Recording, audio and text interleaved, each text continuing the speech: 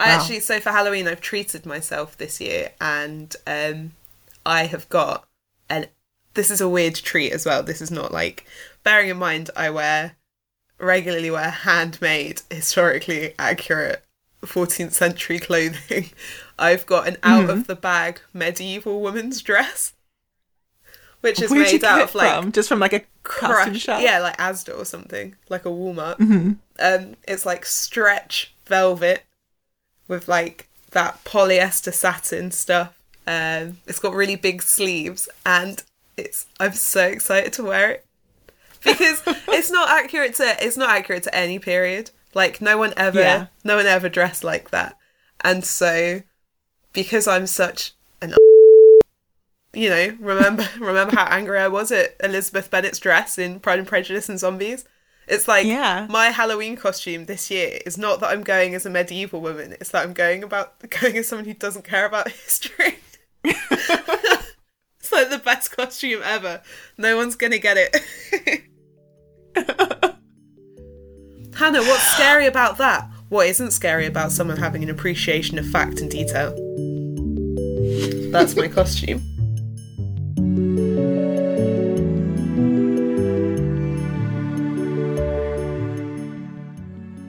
Hello and welcome to Bonnets at Dawn, the only podcast that held Jane Austen and all three of the Bronte sisters underwater to see which could hold their breath longer.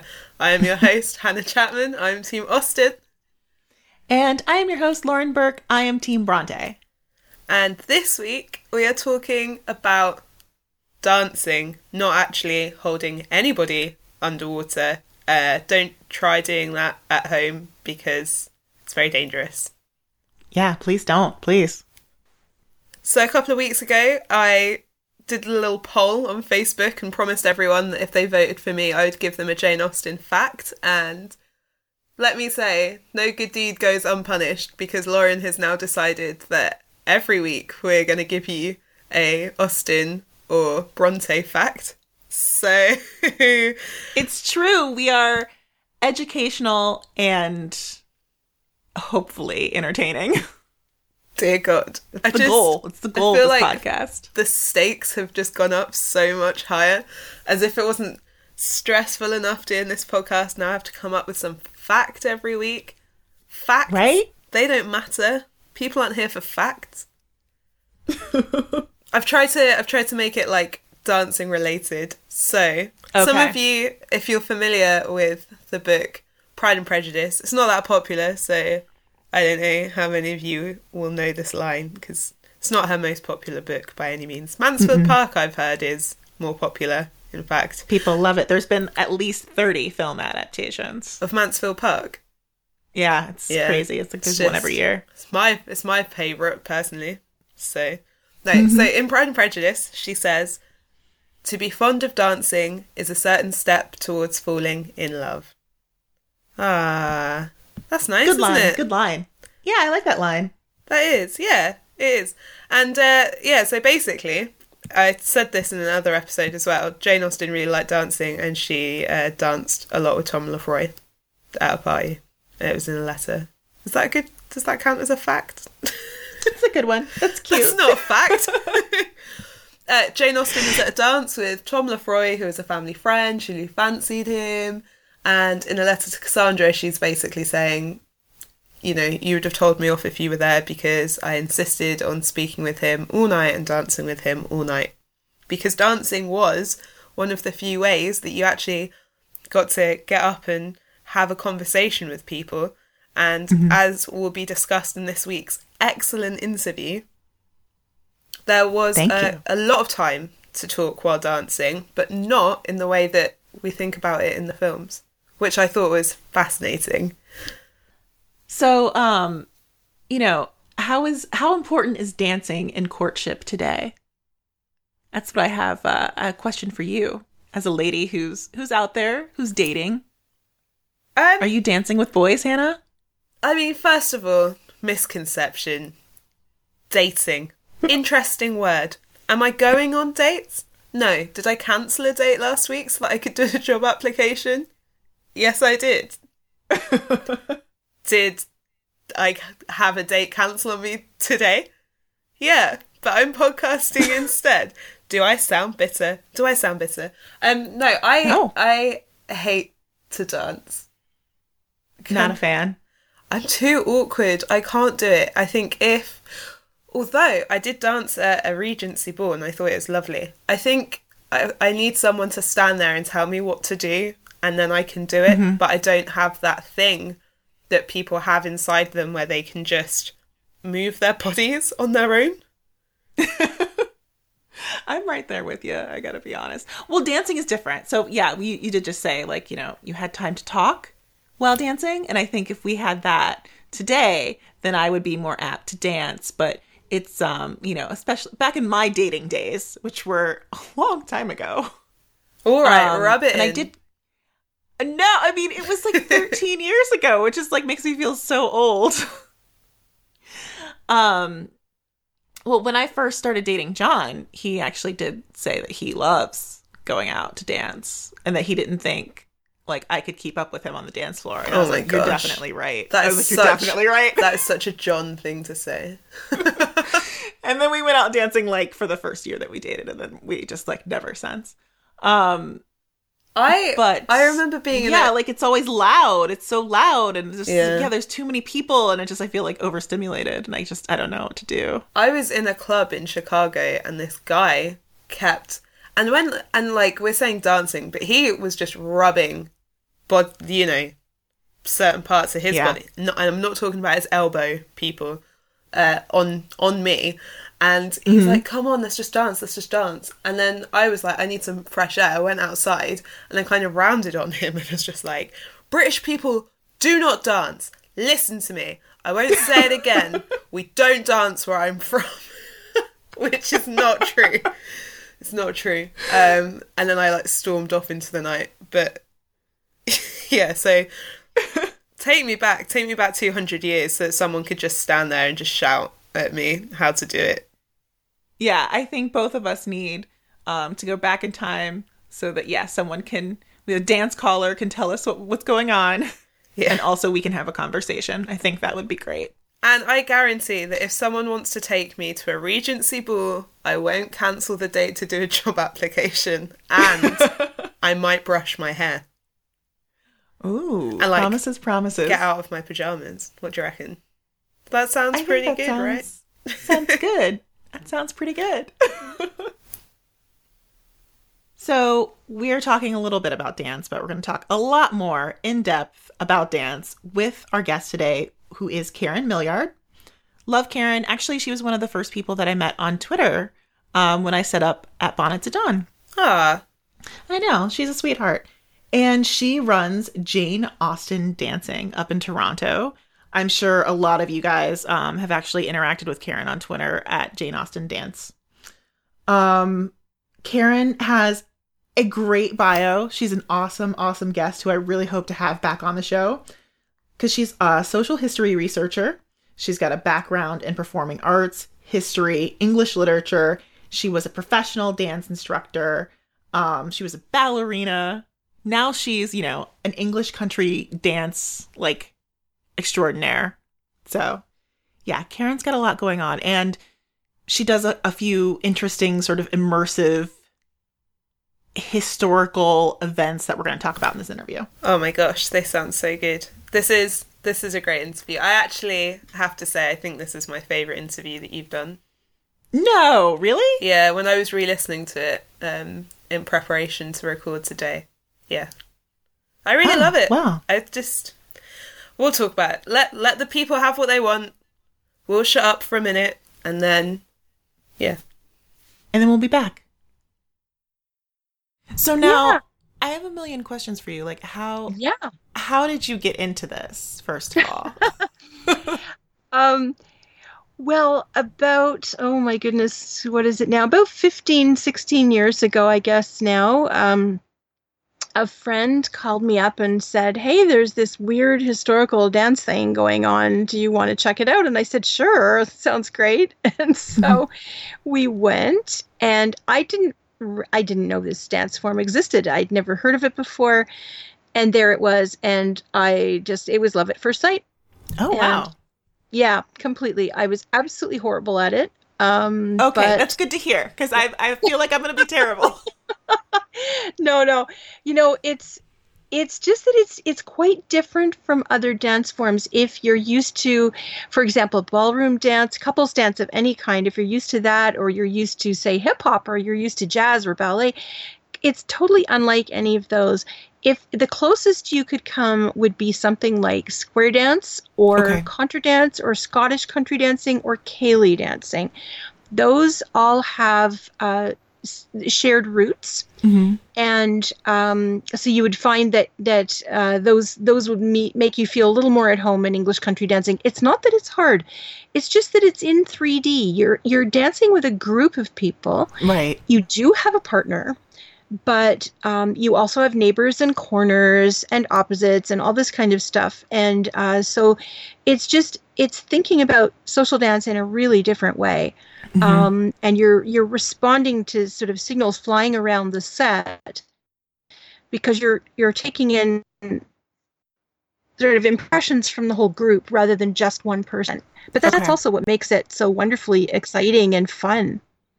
So now, were you already a dancer when your friend called you? Okay, gotcha. Yes, yeah. My background is in performance dance, so ballet, modern jazz, that type of stuff. I had quite a bit of intensive training at that when I was younger, and I hadn't done that in a long time. I trick knees, unfortunately, so I had to stop that for the most part.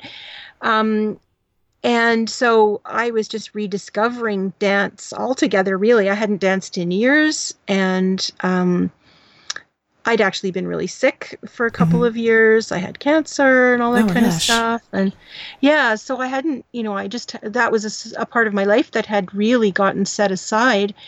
And to discover dance again and in this wonderfully joyful way, it was just lovely, because English country dancing is essentially a very, very happy dance form. Right. And and I'm asking this too because I have a really bad back.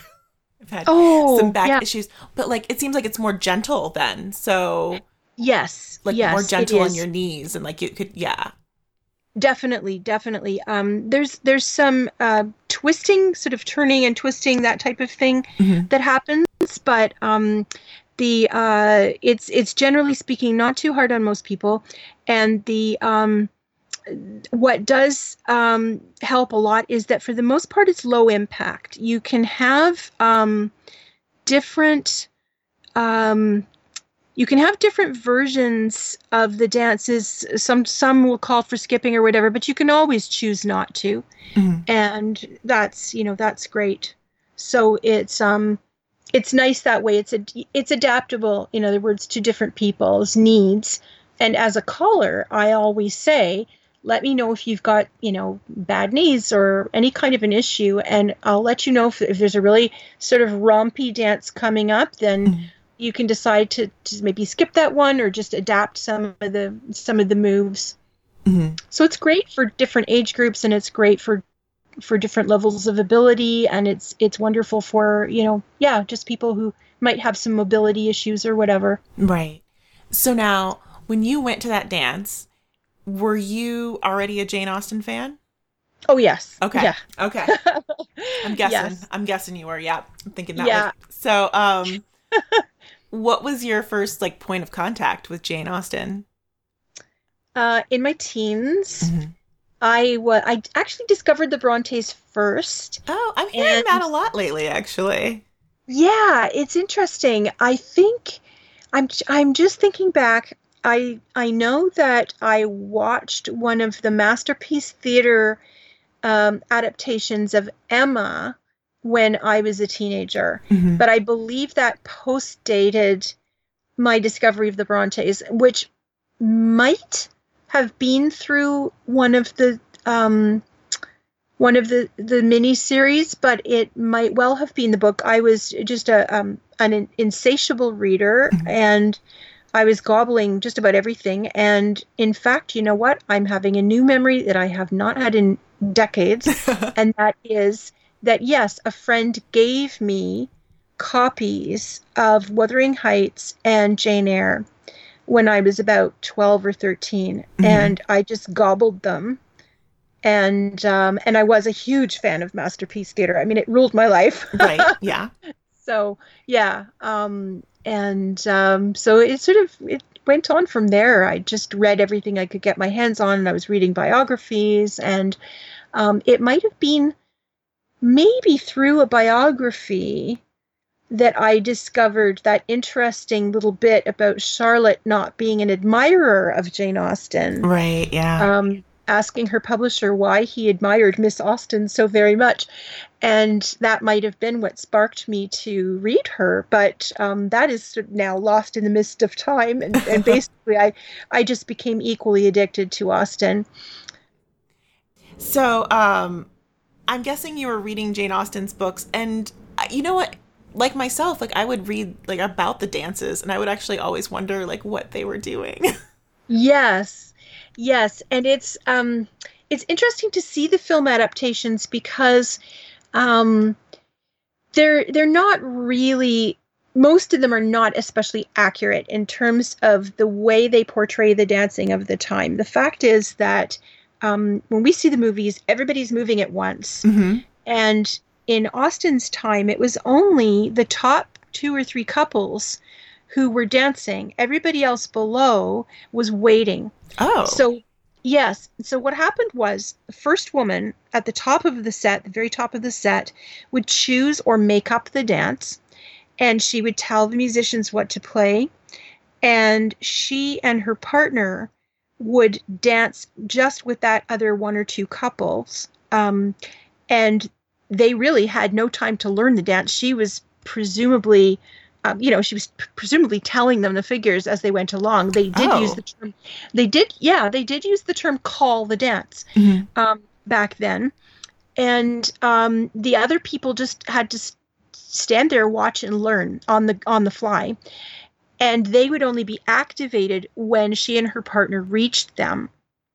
The other couples, once they had danced with the first couple, they would move up and be inactive again until they'd collected enough couples to start dancing themselves. And when the first couple, the original first couple, got all the way back down to the bottom of the set, they were no longer as important, and they were working their way back up to the top, as you sometimes see in Austen. There's a reference. They were working their way up to the top. So it was quite different. And so all those lengthy ballroom conversations that happened, like Lizzie and Darcy, were for the most part taking place while people were waiting in the set for the first couple to reach them. Yeah, because the other thing is that the basic traveling step in Austen's in the Regency era was a very brisk skip change, a chassé step with a little jeté assemblé at the end of the phrase. And it was very aerobic. So if you're skipping throughout most of the dances, it's a little harder to hold a conversation. Yeah, for sure. Yeah. So there might have been a few little barbs exchanged here and there between Lizzie and Darcy, but for the most part, these things were happening when they were further down in this, not yet. Oh man. Okay. So now I'm trying to think, is there, that does make sense though, because I'm thinking also like for film, I mean, you just want everyone moving and you don't want to, just too still. Oh, yeah. But like now I'm like, is there an adaptation that kind of gets it right? I haven't seen one so far, but as you say, it doesn't have television, right? Or the best film. I mean, it's not going to be as visually appealing. It's not going to be as gripping. And the fact is that at some point, everybody was dancing. There were all the couples involved. So it's just, I think it's a little bit of selective history. We don't see the fleas or the rats or the plague either. So that's okay. Right. Sure. That's fair. Fair enough. Yeah. Some of the adaptations also use dances that were no longer fashionable in Austen's time. Doesn't mean they weren't being done. Golden oldies is what I say. We still listen to music that isn't fashionable, and we eat things that aren't fashionable. But So some of the screen adaptations, that clearly the choreographers are using choices for dramatic reasons rather than strictly authentic contemporary history reasons. And, I don't really have a problem with that either. It's just the way it is. And they're beautiful dances. I mean, who can argue with Mr. Beveridge's Maggot, which is the big centerpiece of the Lizzie and Darcy Netherfield dance scene. So, yeah, that name always kills me. If you could throw out a few more Regency dance names, just. Yes. Well, I take it you know what the word maggot meant in this context? I don't, actually. Maybe I don't think I do, actually. So, yeah, tell me. Okay. Well, Mr. Beveridge was a dancing master. This is one of those dances that is much, much older, vastly predates Austen's time. But gorgeous dance, gorgeous tune. And the word maggot in the 18th century and much of the 19th, I'm sure, in addition to being that nasty little worm, also meant, it had a figurative meaning. It also meant a whim or a fancy, something that got into your mind and wriggled around. Oh. So Mr. Beveridge's Maggot meant a fancy created by Mr. Beveridge, the dancing master. And there are others in the English country dance repertoire. There's some beautiful dances, Dick's Maggot and others. So that's where that comes from. And it's to our ears, it's a pretty odd thing, especially for such a beautiful dance and tune. But there we are, a bit of authenticity. The name just didn't age well. No, exactly. Yeah. Oh, so how did you make the leap from sort of just attending this dance, invited from a friend, to Jane Austen dance?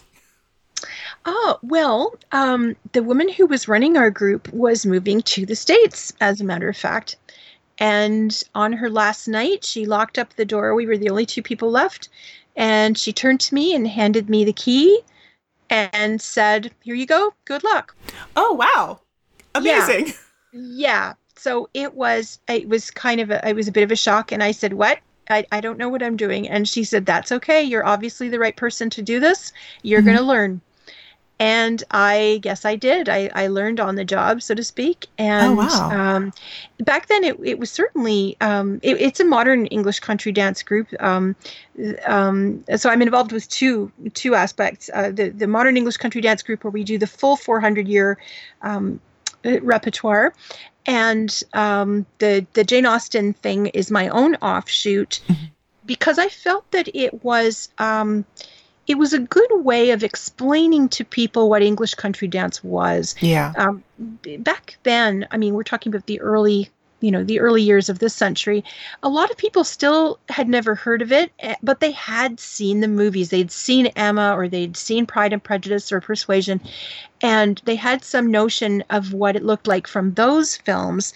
And I thought, this is the link. This is the missing link. All I need to do is just say, "Hey, people, this is Jane Austen's dance form." And, later I could also say, this was also a dance form that went back much further than that. Early forms of English country dancing were being done in Shakespeare's time, before Shakespeare's time. So, it was a way of reaching people and giving them the ability to visualize what it was. And it worked really well. So we've got all kinds of new people coming out because they were looking for Jane Austen stuff, and then they discover the pleasure of English country dancing, and they're embracing the modern repertoire as well. And that was what it was really about for me. That's funny, because I'm hearing like so many similar things from other people. I'll ask them, like, how they got into whatever area it is, maybe costuming, for example. I was having a discussion with someone today about that. And they were like, well, I don't only do Regency stuff, but that was sort of the link. That's what really connected me with these people. Yeah. And it's a great link, because you do get, the woman I was talking to in particular, she's like, yeah, I get contacted by all these women who are like, oh, I'm into Jane Austen, but I'm also into history at large. And I'm also just, I'm interested in this. And so it's easy to get sucked in. So, I mean, that's perfect. That's great. I really love that. So this seems like it should be a really full-time job. Well, it is actually a full-time job. I was going to say, is it just you working this thing? It's just me. Oh my Yep, gosh. this is my day job. And just as a little postscript to what you were just mentioning, I also host historical meals. I have a Jane Oh, Austen that's supper club. right. Yeah. That is so And so exciting. yeah, it is. It's really exciting. And the same thing is true of that. So we have people who are interested in historical food or cooking or whatever, and they get into it from that angle. So, there's it's wonderful because I just believe that history and literature should be experienced in a visceral kind of way. I want my events to be immersive. So, we have these balls and these meals at historic sites, and we're all there in a beautiful room with candles burning, and if it's cool enough, the fires are burning in the fireplaces. And it's quite a spectacular experience. It's lovely. I'm so jealous. I want to do this, actually. Well, we'll just have to make sure that you can. I know, Definitely. right? Like, I want to come to a historical meal so badly. So now, tell us about some of these weekends that you plan, because they sound amazing, and I'm ready to get on a plane and come there. Oh, thank you. Well, they are great fun. We do events all year round, of course, but the two big things that anchor my working year are the Jane Austen weekend in the spring and a weekend in Nelson's Navy, which I call, Master and Commander, weekend in Nelson's Navy. That's like Hannah's dream. Oh, really? Yes. Oh my. Like, she's going to lose her mind. Oh, well, and that one's in September when she'll still be in England, I guess, eh? Maybe. I'm going to ask her. I mean, my God, she's obsessed. She's obsessed. If you can tempt her. Well, I have to say, they're both of these weekends are an absolute joy to me. I have to say, I love them both. And they're similar, but also really different in a lot of ways. In both cases, they are, as I say, immersive, and they're not conferences, and they're not literary in their greatest emphasis. They are more experiential. I want people to know what it was like to wear those gowns or those breeches. I want people to taste the food that Jane Austen ate or that Lord Nelson ate.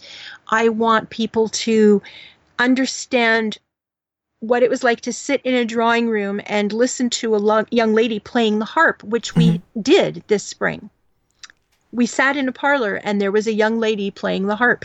And she was playing contemporary repertoire on the harp. And we had tea. We'd had a Regency supper before that. And we had tea and delightful, refreshments partway through the evening. And we played historical games. And, these are the experiences I want people to have. And the lights are low. In the evenings, it's dark in these sites. This is it's a completely different way of experiencing life. And the moment I sort of got the inspiration for a lot of this was on my umpteenth reading of Sense and Sensibility years ago. I don't even remember exactly when. There's just this little line that says, "It was moonlight and everybody was full of engagements." And it smacked me across the head like nothing had before. And I thought, oh my God, of course, because they don't flick on their headlights. Yeah. It's dark. You're in the countryside. If there's no moon, it's dark and you don't go anywhere at night. And here we are. The moon is up. So everybody's planning their balls and dinner parties. And, it was a revelation for me. And that's when I really started to feel this passion for sharing that feeling. And some of the films capture this really well, others not so much. But one thing that I absolutely loved about the big screen Persuasion, the Amanda Root version of Persuasion, was that the interiors are dark at night.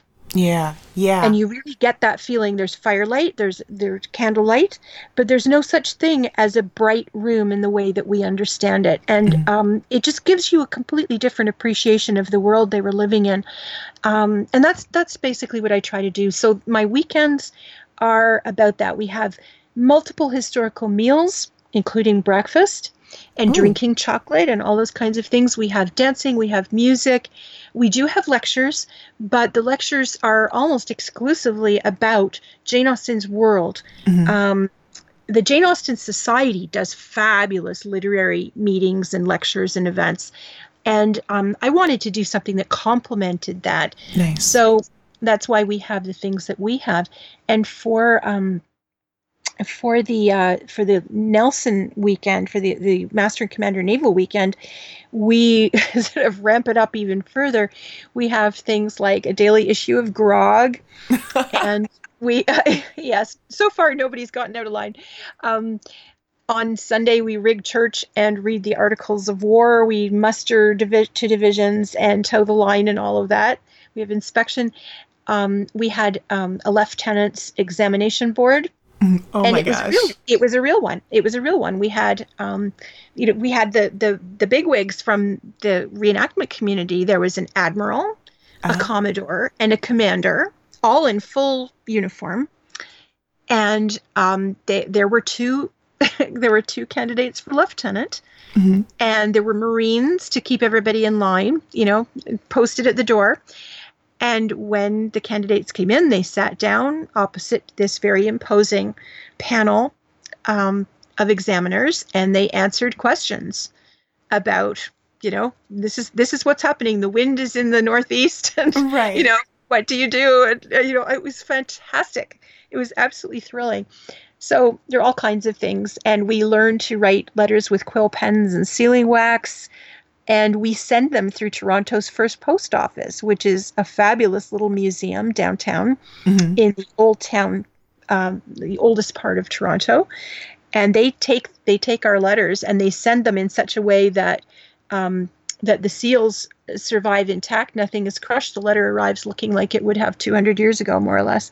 Oh so my gosh. it's magical. It's, if I do say so myself, but it's my passion. It's my pride and joy. So now you are actually, you have there's a historical house that these events take place at, right? Yes. There are many wonderful, wonderful historic sites in Toronto. The city of Toronto proper owns a number of them. There are other sites as well. And I hold my events at many of these different places. For Master and Commander, we're going to start the day at Fort York. Oh, okay. Which is an 1812 era fort. And in the afternoon, we're going to crew aboard a tall ship. Oh, wow. And then, yes. And then we'll be going to another historic site during the afternoon for tea and a lovely tour and all kinds of wonderful stuff there. And then in the evening, we'll go to Montgomery's Inn, which is in the west end of Toronto. And it is an early 19th century inn, now a City of Toronto museum, and the rest of the weekend will be spent there. So it's almost like walking into your home for the next 3 days. And it's a magical place. I do a lot of events there, and the candles will be burning, the fires will be going. We'll have music and food in the historic kitchen, music in the bar, and the original tap room is still there. It's just amazing. It's wonderful. The historic kitchen is there with the open hearth and a bake kettle and there's a jack, a roasting jack, and just a crane and all those marvelous things. It's just wonderful. I'm totally in love with that museum, and the staff are wonderful, and we've developed a great, really sort of great working relationship putting together these events. So that's awesome. Yeah, I think that the locations really make it. And that's the thing as an American, like I feel like I'm missing in history, because I feel like that Eddie Izzard bit is so true, where he says Americans tear their history down after 50 years. Like, no, we have to do something new, something, bigger, better, newer. But yeah, the locations, for me, that's why I would travel to do historical reenactment elsewhere, because I'm I want the sense of history, Right. And maybe it's almost easier to discover that away from home sometimes. I certainly feel the same thing. What you were saying about going to Europe, for example, it's like that. There's history all around you. And I mean, there's history all around us where we live too.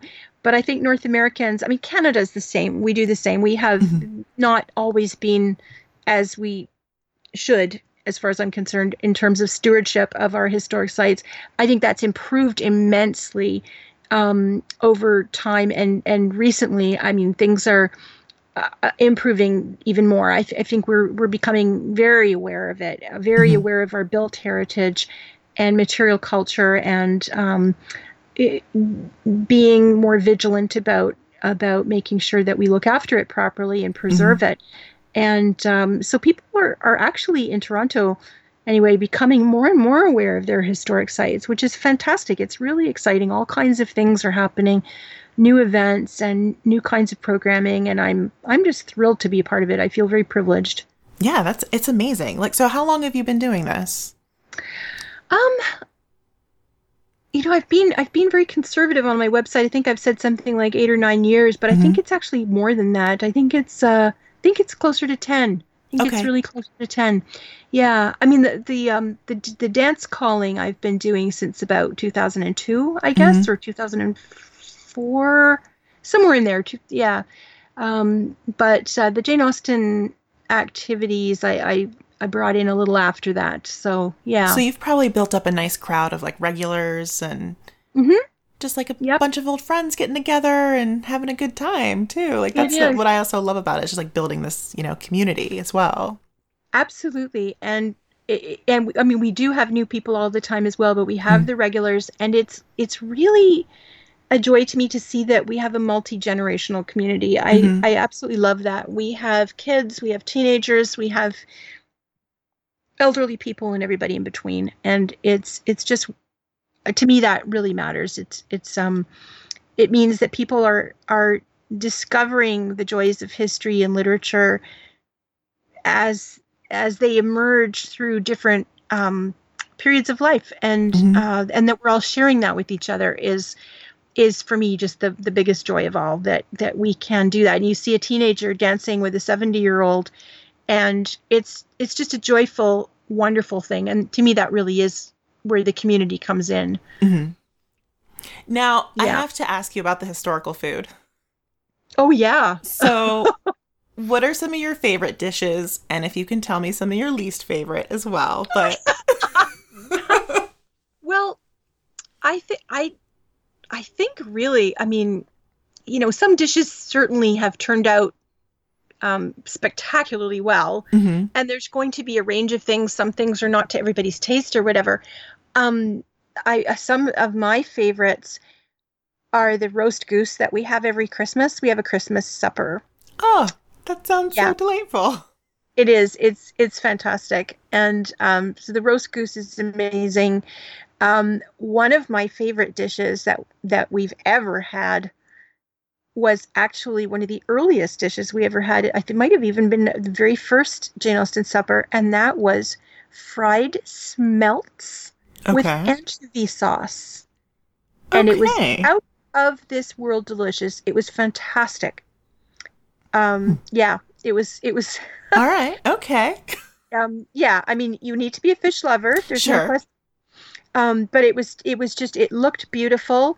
And the smelts were arranged in a pinwheel. They were deep fried. They were all golden. They looked a lot like shrimp, as a matter of fact. Okay. And they were decorated with little notched slices, thin slices of cucumber. Just beautiful, and just to die for, delicious.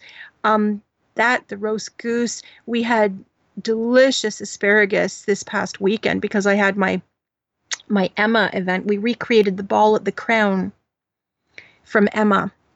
And so we had all dishes that were mentioned in the book. I am like trying to go back in my mind and think about these dishes now. Well, Emma's really interesting because it's really the one book. There's a fair bit of food mentioned in Northanger Abbey, or not Mansfield Park, but Emma is really the only book where she really goes into quite a lot of, I won't say depth in the sense that, you don't know necessarily how these dishes were paired with other things or whatever, but she mentions a lot of them. There are eggs, asparagus, baked apples, apple tart, custard, cold lamb, pigeon pie, roast mutton, all kinds of things, and of course the strawberries. Right. From Mr. Knightley's strawberry party. And so we have a meal that is made up of those dishes, and it was just so good. We had cold lamb, we had pigeon pie, we had strawberries, we had asparagus, we had eggs. It was just gorgeous. We had baked apples, custard. It was absolutely lovely. Oh my gosh. Yeah. Now, how many people were at that event? Just couple dozen. Okay. Yeah, it's a lot of food. Sounds great. It is a lot of food. And we sometimes have larger numbers of people. It really varies, but summer, of course, is a busy time. People are away. Cottage season has started up, and it's wedding season, convocation season. Oh yeah. But for sometimes we've had several dozen for the meals. I mean, you also don't want to have the place stuffed to bulging. For sure. Not very elegant. Yeah, it's not, you don't want it. In other words, you don't want it to feel like a restaurant. You want it to feel like a private dining room. So that's what we go for. Ambiance is really important. And was everyone in costume as well, or? Most people, yes. Okay. I was about to ask you if it was a requirement or not. I encourage people to, but it's optional because not everyone can manage that for one reason or another. But yeah, it really makes a difference when you're dressed appropriately.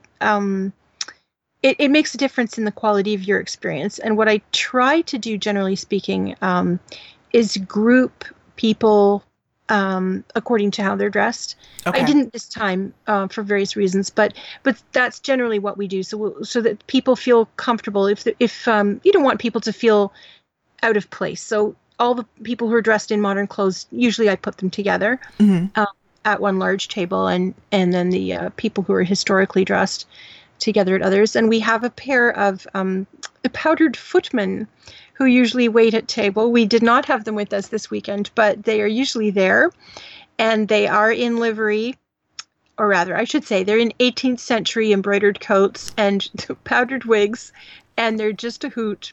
Oh my gosh. Are they the same guys usually? Yes. Okay, nice. Yes, and we have a charming little maidservant who also waits at table, and yeah, it's wonderful. We have such a good time. Now, let me ask you this. It's probably a crazy question. Throwing it out there. So, as part of this project, we are exploring like the Austen and the Bronte fandoms, and things are starting to emerge. And we're like, okay, we can't find anyone that's doing any sort of like Bronte inspired events. Would you ever consider doing anything like that? I have. And in fact, I am planning on it. What? Yes. Brace yourself. Yes, I am. I've got a number of projects on the go. There's also going to be a Harry Potter event. Oh, that's fantastic. Okay. Yeah.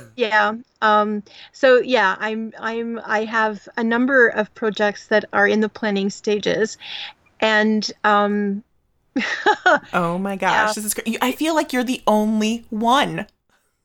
Oh, well, I don't know if that's the case, but I can certainly tell you that. Let's put it this way. When I started doing this stuff years ago, I thought, am I crazy? And then I thought, I don't really care if I'm crazy. I just need to trust that there will be other people out there who are crazy in the same way. Right. And it was if she does it, they will come kind of thing. I had to trust that would happen, and it did. So there are people out there who have the same kinds of passions and interests.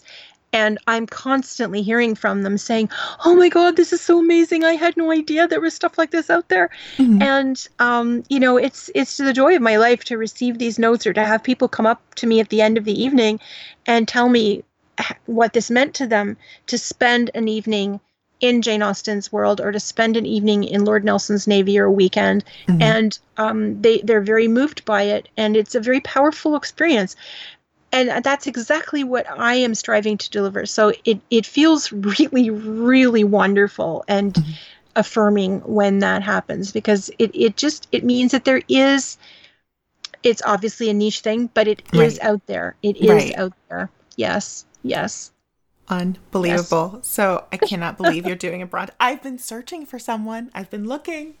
Oh, well, you don't need to look any further. I know. So can you give me a hint of what you're thinking about doing? I have two ideas that are different. One could be a kind of recreation of the Bronte parsonage in Haworth, and have people sort of experience something along those lines.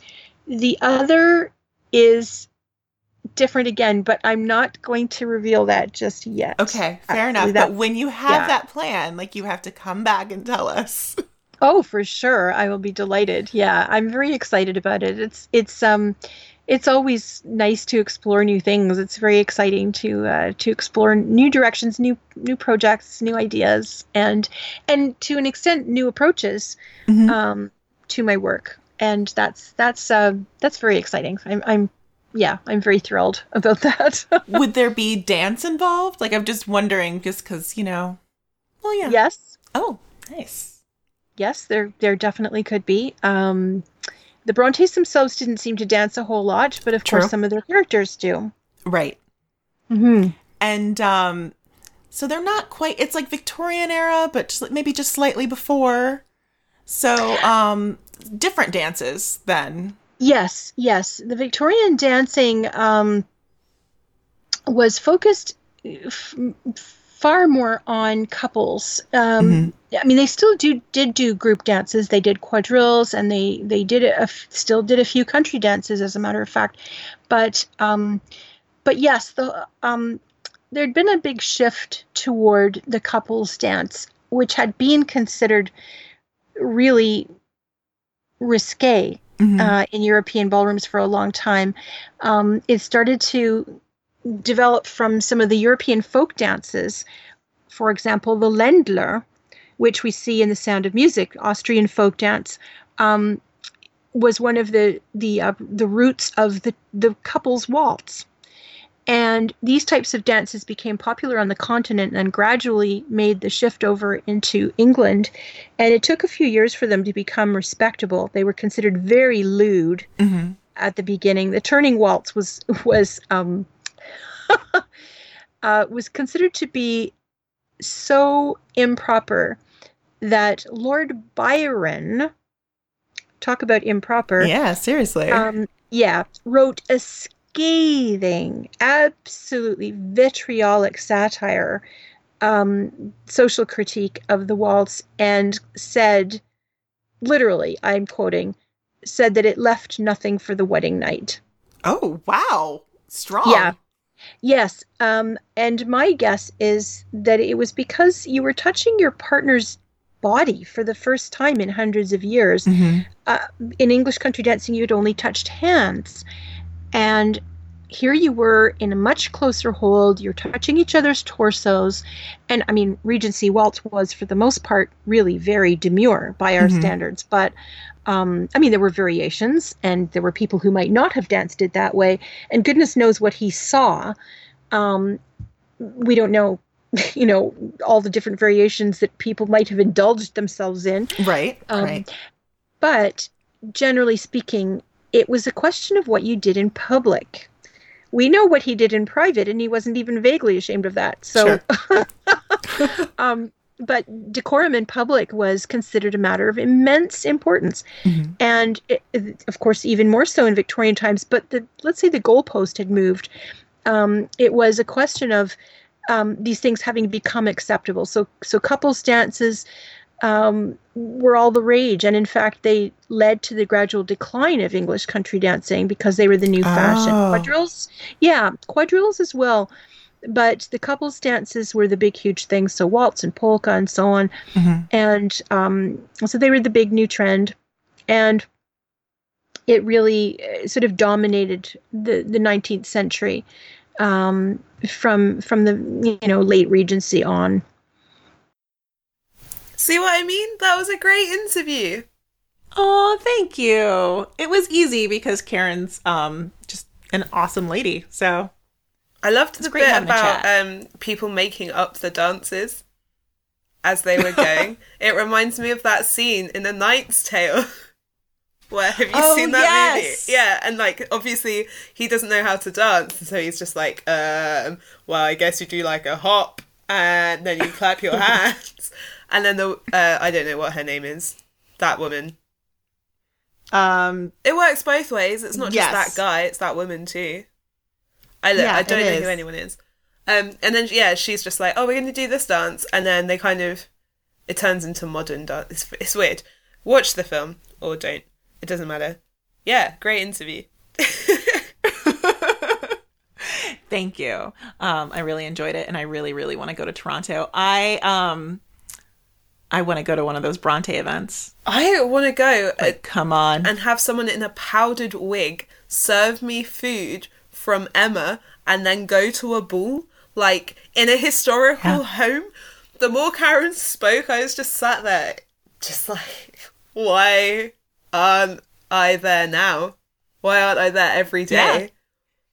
You should be working there. You should be one of the servants, because that's your thing when you do reenactment. Oh my gosh! Stop putting me into this tiny servant box. Hannah, go work in the tea room at Gaskell House. Give me death. I did say that. That's true. Look, if we're talking about a Regency ball, I don't want to be a servant. Okay. I want to be. Good to know. I want to be Emma Woodhouse. I want to dance with my Knightley and, you know, and have a flirt and eat some nice food and, I don't know, get a bit drunk. I think it sounds great. It's history. Yeah, I know, right? It's events, it's food, it's learning about stuff, it's meeting people that like the same stuff that you like. It's a historical building. I love old buildings. I know. It's not the same when you go to stuff and it's in like a modern day thing. Yeah, for sure. For sure. And in that interview, I mean, I don't know a ton about historical reenactment. So I do, talk about how that's just, I feel like it's not as big of a thing in the United States, or if we are doing it, it's a lot of battles. But your guys' Civil War reenactment game is pretty strong in the South. Yeah. So it's I think it's stuff like that. But if I'm wrong, and if you guys know of anything, please hit me up on Twitter and let me know, because I'm just curious about, that world in general. Yeah, and if you know of any events that go to this level of immersion and just excitement in the UK, let me know, because I'll be there. Because, I love the ball at the Jane Austen Festival in Bath. It was, one of my favourite life experiences, I guess. But there weren't servants, man. You're like, I want the servants. I don't know. I'm just fixated on the fact that someone was wearing a powdered wig. It just sounds great. Well, I like that it's like recreating specific events in the book as well. Yeah. So that I don't see any of.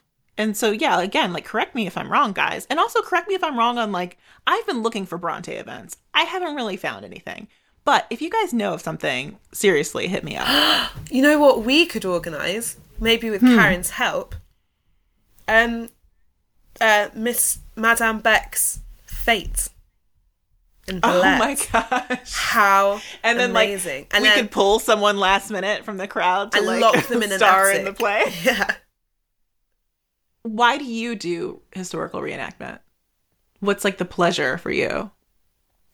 It's so annoying because every time people ask me that, I'm like, I don't know why I do this. Because I work in the kitchen tent, I wake up at 6 o'clock in the morning on my days off and basically spend 12 hours cooking, because you cook breakfast from around 6 or 7 in the morning.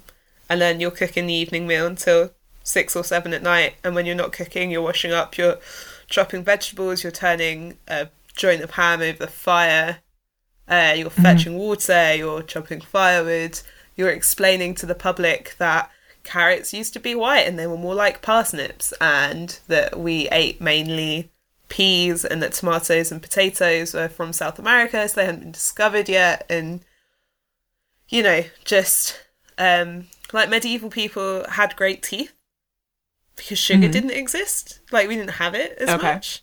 And so, and actually to have rotted teeth for some people was like this huge sign of, this is not answering your question, this is just facts.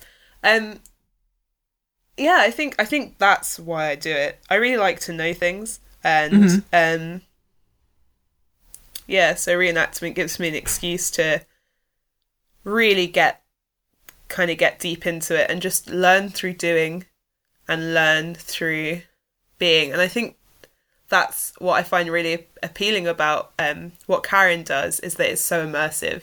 It's not put on any old thing and then come and it's in a village hall or it's in like a modern hotel, and it's kind of almost there but not quite right. Like, the dancing's authentic and people are researching it, and the food's from the novels, and it gives you a deeper appreciation of the story and of history, and takes it to another level. I went to the Regency Ball long before I did any kind of historical reenactment, and you get sucked into it. I spent all night whispering to Miss Nicholson beside me, who was just Sophie from work, but I was Miss Chapman and she was Miss Nicholson, and we were like whispering things to each other behind our fans. We were like signaling at people, and we were stepping up to dance together and sitting down and like giggling.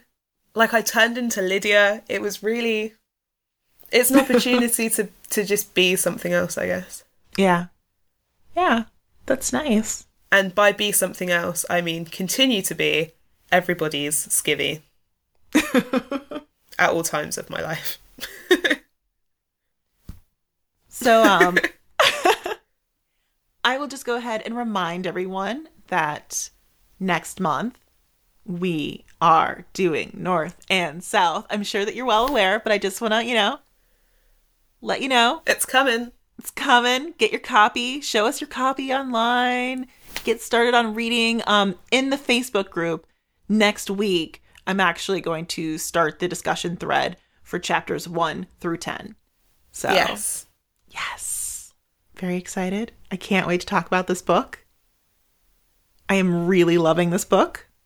I can't wait to finish Villette and Persuasion and read it. You're almost done with Villette. I think you can give Persuasion a break. You know it. You know what to say. I've got this. I've got this in the bag, don't you worry. Yeah, I'm sure I've got some unfounded statements to make. Okay. As do I. And then what else do we have going on? Oh, it's still October. It's still, we still giveaway month. So, share your favorite episode of Bonnets at Dawn online and tag us, and we will enter your name into a drawing, and we'll probably send you some swag, because not a lot of people have done it. Yeah. So if you do it, then you're probably going to win. I have lots of stuff to give away. I mean, that or my mum gets a lot of pin badges, so, Yeah. There you go. It's either going to you or Hannah's mom. And this is good for us, too, because it just helps us figure out what's working, because we are developing season 2 right now. And we're just going to see like what we're going to do more of, basically. More Hannah. I think that's what the people want.